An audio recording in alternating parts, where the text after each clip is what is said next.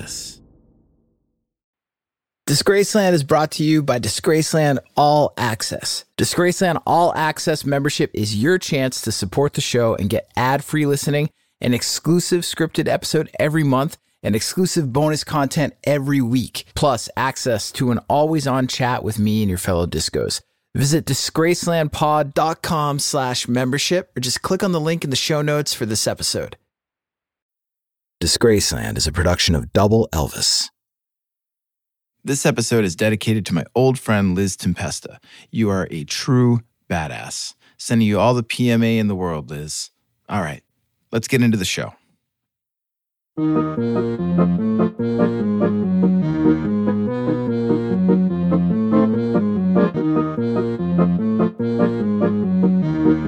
The story surrounding 17-year-old hip-hop viral sensation Tay-K 47 is insane. He allegedly shot a man and then, while awaiting trial on house arrest, cut off his ankle bracelet and announced his escape to the world via Twitter. Then, while on the run, made and released a video depicting his escape, where he is seen bragging about murder and assault, two charges that at the time he was facing. Art imitating life. The video's release led to his arrest in a matter of hours.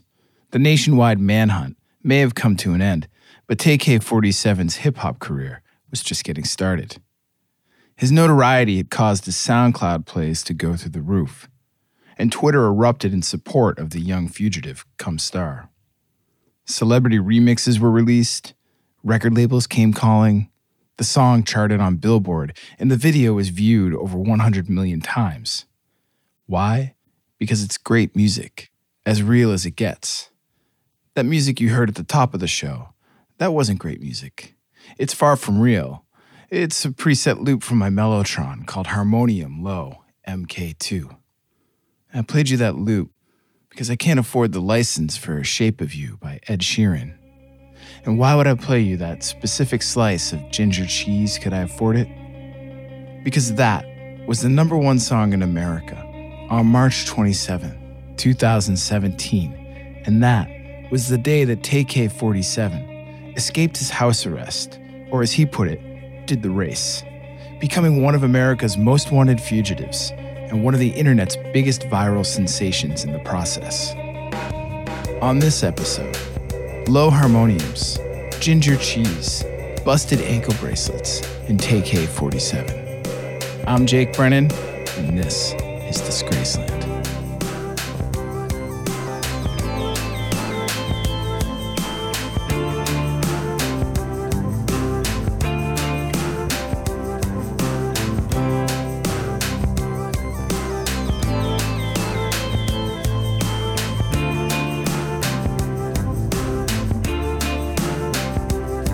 You are now about to witness the strength of street knowledge, is the line at the beginning of NWA's Straight Outta Compton.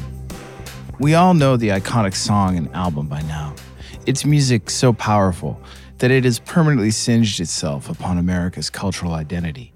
You can't describe the history of hip-hop without giving Straight Outta Compton its due, and you can't give an honest depiction of the history of Los Angeles without mentioning the album either. Straight Outta Compton accurately forecast one of America's blackest eyes, the Rodney King beating by the systematically racist LAPD and subsequent LA riots in 1992. And the album wasn't some obscure, preachy, pedantic musical statement about socioeconomic conditions and the plight of Black America in Los Angeles at the time. It was a visceral depiction of life on Compton's streets, and it was a stone-cold hit.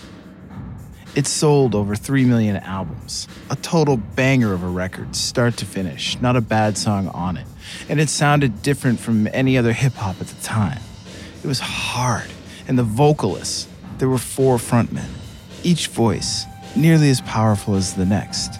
Sure, MC Ren was more of a player coach, and Yellow filled the Ringo slot, but Eazy-E, Ice Cube, and Dr. Dre on Straight Outta Compton were hip-hop's answer to John, Paul, and George. Except, this wasn't Can't Buy Me Love. This was Life Ain't Nothing But Bitches and Money. Ice Cube's lyrics brought the reality of growing up in South Central Los Angeles to suburban white American youth with authority. I know, because I was a suburban white American youth in 1989, the year that NWA's Straight Outta Compton made it to my little corner of Middle America. And when it did, I was hooked. I wore that cassette out, memorized every lyric, every skit, every beat. I was fascinated. The stories were gripping.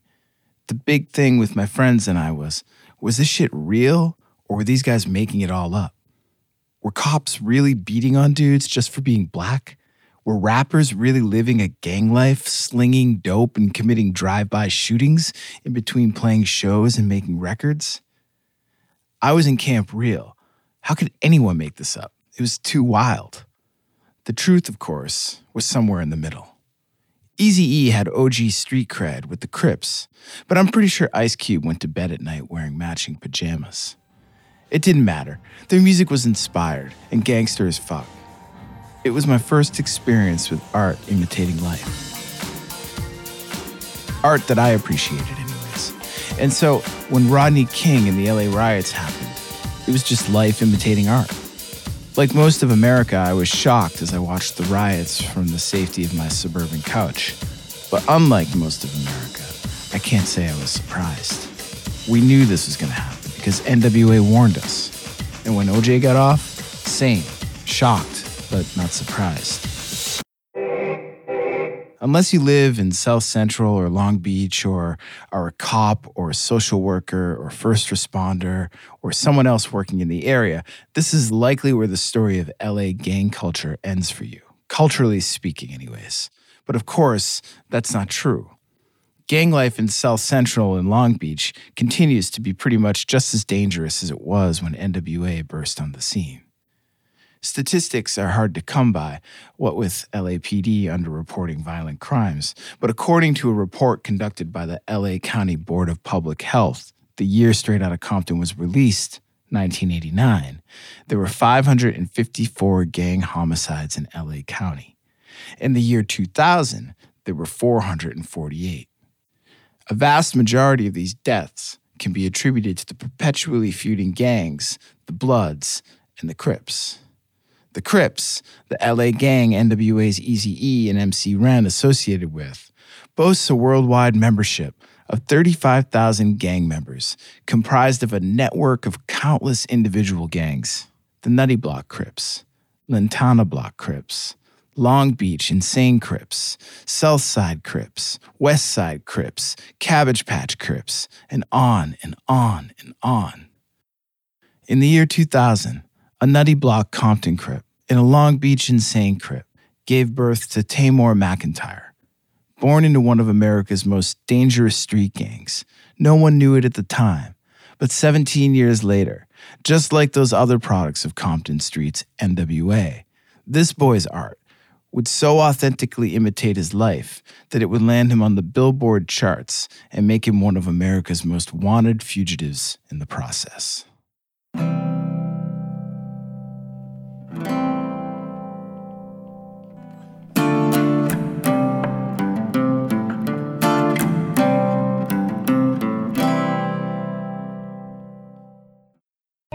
Hey Discos, it's Jake here. Thank you so much for listening to Disgraceland. Your support truly means a lot to me, and it's because of you that my team and I are able to make this show. If you want more Disgraceland, if you want more regular interactions with me and the community of Disgraceland listeners, or if you simply want to listen to the show ad-free, go to disgracelandpod.com/membership or just click on the link in the show notes for this episode. For just $5 a month, you can listen to every episode of Disgraceland ad-free. Plus, you'll get one brand new exclusive episode every month. You'll also get weekly unscripted bonus content, special audio collections, and early access to merch and events. There are two ways that you can support the show and become a member at disgracelandpod.com/membership. You can sign up using Patreon and listen to the show ad-free on Apple, Spotify, and most other major podcast platforms. And Patreon members also get access to all the other perks of membership and an always-on chat where I'll be interacting with you and diving deeper into the world of Disgraceland. But Maybe you're currently an Apple Podcast subscription listener and you want to just tap into all the bonus audio content and ad-free listening that we're offering. We're also offering this membership as a premium channel on Apple Podcasts. However you choose to join, all you got to do is go to disgracelandpod.com/membership. Support the show for just $5 a month, $5, or sign up for an annual plan and get 2 months free. Come join me and your fellow discos at Disgraceland All Access by visiting disgracelandpod.com/membership. Hey discos, jumping in here quickly to tell you about a new giveaway that we put together especially for Disgraceland fans. Listen to this. We teamed up with our friends at Tivoli Audio and D'Angelico Guitar, 2 legendary brands in audio, to award one of you a prize pack that includes the all-new Tivoli Audio songbook paired with a limited edition D'Angelico electric guitar. The songbook is an incredible vintage-inspired sound system, and you can plug your D'Angelico guitar right into it. It's also got an analog EQ and a 10-hour rechargeable battery so you can take your music and your favorite podcast anywhere. Go to disgracelandcontest.com to see the prize pack and drop your email address to enter for free. Must be a U.S. resident to win. Visit disgracelandcontest.com for full details. That's disgracelandcontest.com. Rockarola.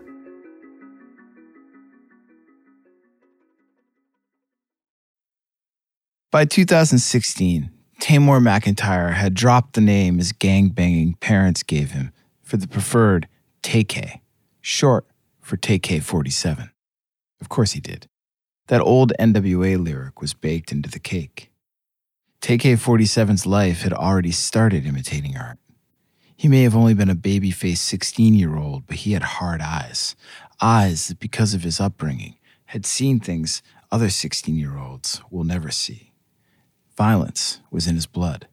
Robbery was a viable career path. Murder an occupational hazard. Even in shitfuck Texas, where he was now living. After his dad had gone away to prison, Tay-K moved from LA to Las Vegas to live with his sister.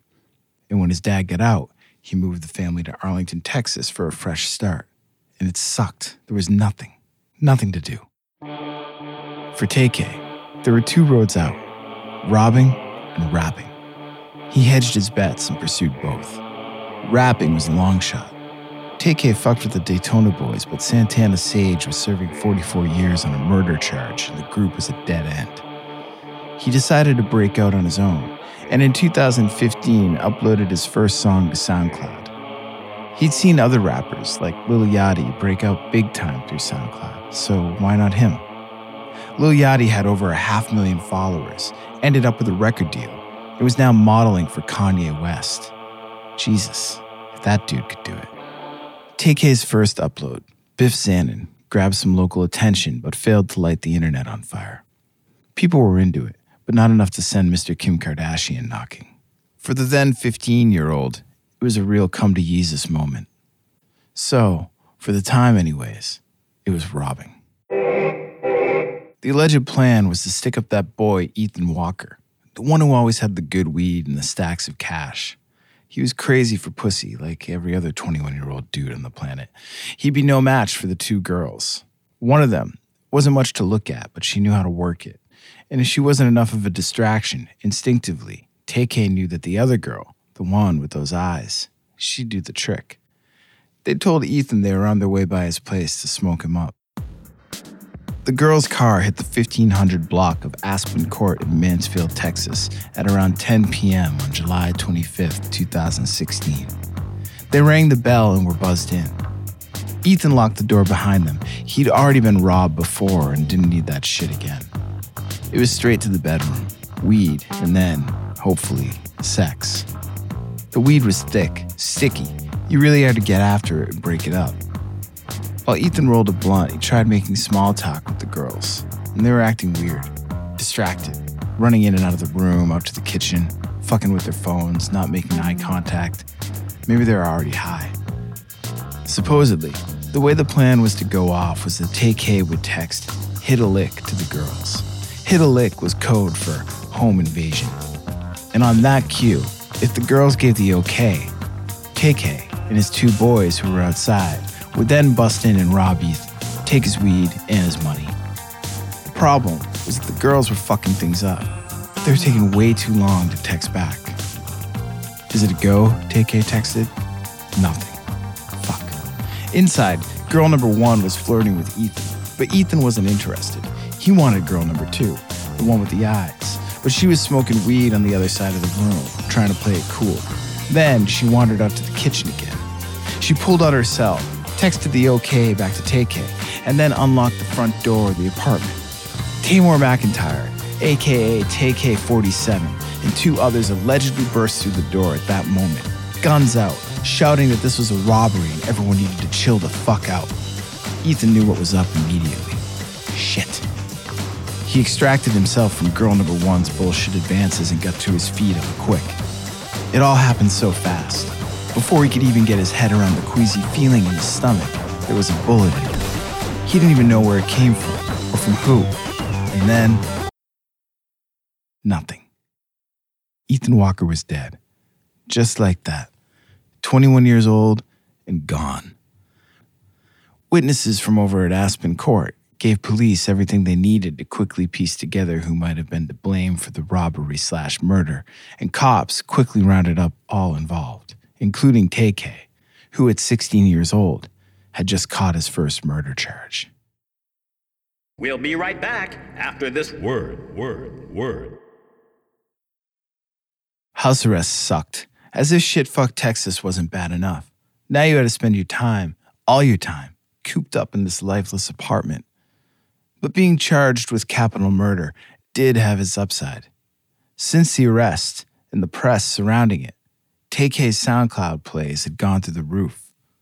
Relatively speaking anyways. Lesson learned. The more real your shit is, the more people are going to pay attention to you. Wait a minute. That's it. Fuck house arrest. What good was it doing? What, you're supposed to sit around for months waiting to be ushered to and from court, where you face either life in prison with no shot at parole or a death sentence? No. How are you supposed to become a hip-hop star like that? Hell, how are you supposed to rob anyone like that? The decision was easy. Stay and you're going to jail, or worse. Run and you could get caught, but fuck it. Maybe you release some music along the way, get your SoundCloud really going. Maybe you get some of that record label money, or go back to robbing. How bad could life as a fugitive be? Probably beats the shit out of sitting around at home. So, on March 27, 2017, Tay-K 47 cut his ankle bracelet off and sent out the following tweet. Fuck this house arrest shit. Fuck 12. They gonna have to catch me on hood.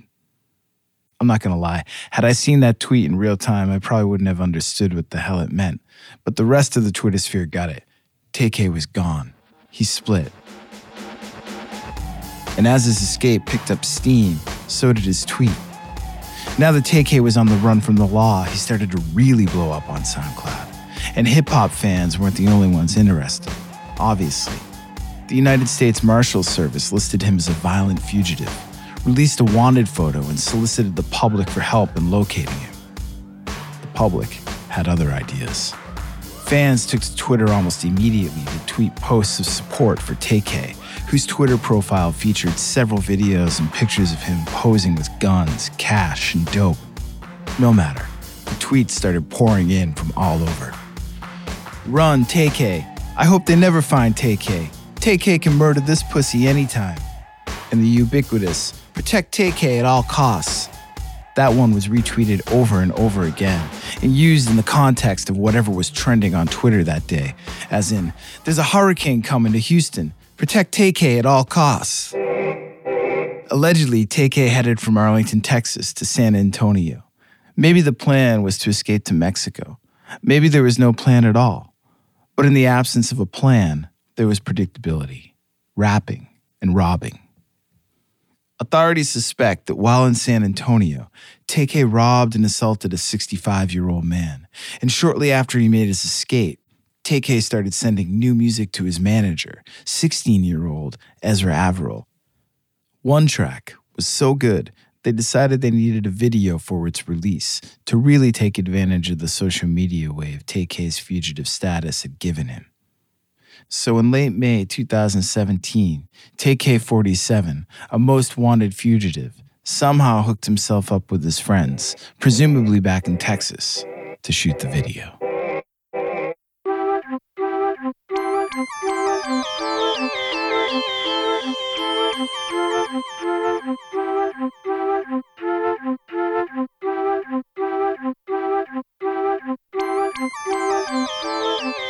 The video looked great, and the song slammed. Ezra knew they were onto something, and Tay-K knew he had to lam it again or else get caught. So he headed north, and as he continued to run, his name continued to ring out on Twitter. The original plan was to release the video later that year, but the internet wants what the internet wants when the internet wants it.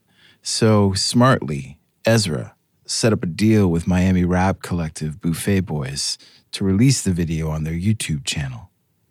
And by the time Tay-K arrived in Elizabeth, New Jersey on June 30th, 2017, the video was ready for release. At 8:54 p.m., Tay-K47 tweeted out the video with the following caption: "Feds can't hold me back. Here it go. Tay-K, the race music video." Boom. Twitter blew up. The video was everything Ezra had hoped it would be. The opening shot shows a wanted poster of Tay-K. The beat drops, and as a viewer, you're immediately on board. Art imitating life. Tay-K is seen in the video mugging for the camera and dancing around with a 9mm. Every lyric is a depiction of a 17-year-old life at that moment. It's all running, robbing, and killing. It was real enough for detectives to easily team with the numerous tips they'd been receiving from all over the country, and within hours of the video being released, Tay-K47 was arrested. He was extradited from New Jersey back to Texas. As if the video wasn't enough, news of his capture pushed the video over the top. Hashtag #FreeTay-K quickly became a thing on Twitter. Travis Scott tweeted out a line from the race: "Do the dash, then go out the way," giving the unknown rapper hip-hop's seal of approval. Remixes by massively popular artists like Tyga, 21 Savage, and yes, even Lil Yachty started showing up. The song debuted on the Billboard charts at number 70 and peaked at number 44. Rumors started circulating that RCA Records was interested in signing the young fugitive despite news that he was going to be tried as an adult for capital murder. The rumors were partly true. RCA record exec Jay Grand signed Tay-K47 to his independent label, 88 Classic, but it remains to be seen if Tay-K ever got hold of any of that record label cash. The video for The Race, however, has been viewed over 100 million times. 100 million times. Someone's getting paid. YouTube should be paying Tay-K47's legal fees. After all, they're advertising against his video. If I were Tamor McIntyre's manager, I'd be starting a new hashtag campaign. Forget free Tay-K. What about pay Tay-K? Legal fees, especially for 2 capital murder charges, can get expensive. Oh yeah, authorities added another murder charge to Tay-K after he was caught for the alleged murder of a victim outside a San Antonio fast food restaurant while on the run. More to the point, art imitating life can get expensive. Tay-K47's rise in popularity has as much to do with his art as it does with his life. Rappers have been boasting and talking shit ever since the genre came to be. The more authentic those hip-hop artists seemed, the wider their appeal. See Straight Outta Compton as Exhibit A. But with NWA, there was an unseen line between art and life. You really couldn't see it, but you kinda knew it was there. That line made the artists a little less scary and a little more acceptable. Tay-K47, on the other hand, feels a lot more real. Maybe because of the viral, DIY nature of it all. It's all super authentic. Unlike with NWA, there isn't a shred of daylight between what could be real and what could be fake. There is no debate. It's all real. Life imitating life. And let's not forget, 2 innocent people are dead, and a 17-year-old is facing either life in prison or the death sentence. So all of it is also a disgrace. I'm Jake Brennan, and this is Disgraceland.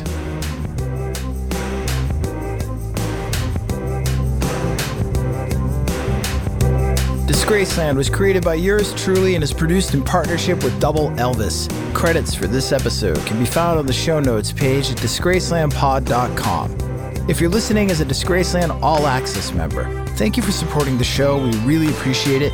And if not, you can become a member right now by going to disgracelandpod.com/membership. Members can listen to every episode of Disgraceland ad-free. Plus, you'll get one brand new exclusive episode every month. Weekly unscripted bonus episodes, special audio collections, and early access to merchandise and events.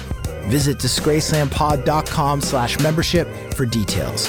Rate and review the show and follow us on Instagram, TikTok, Twitter, and Facebook at DisgracelandPod and on YouTube at youtube.com/@DisgracelandPod. Rock-a-rolla.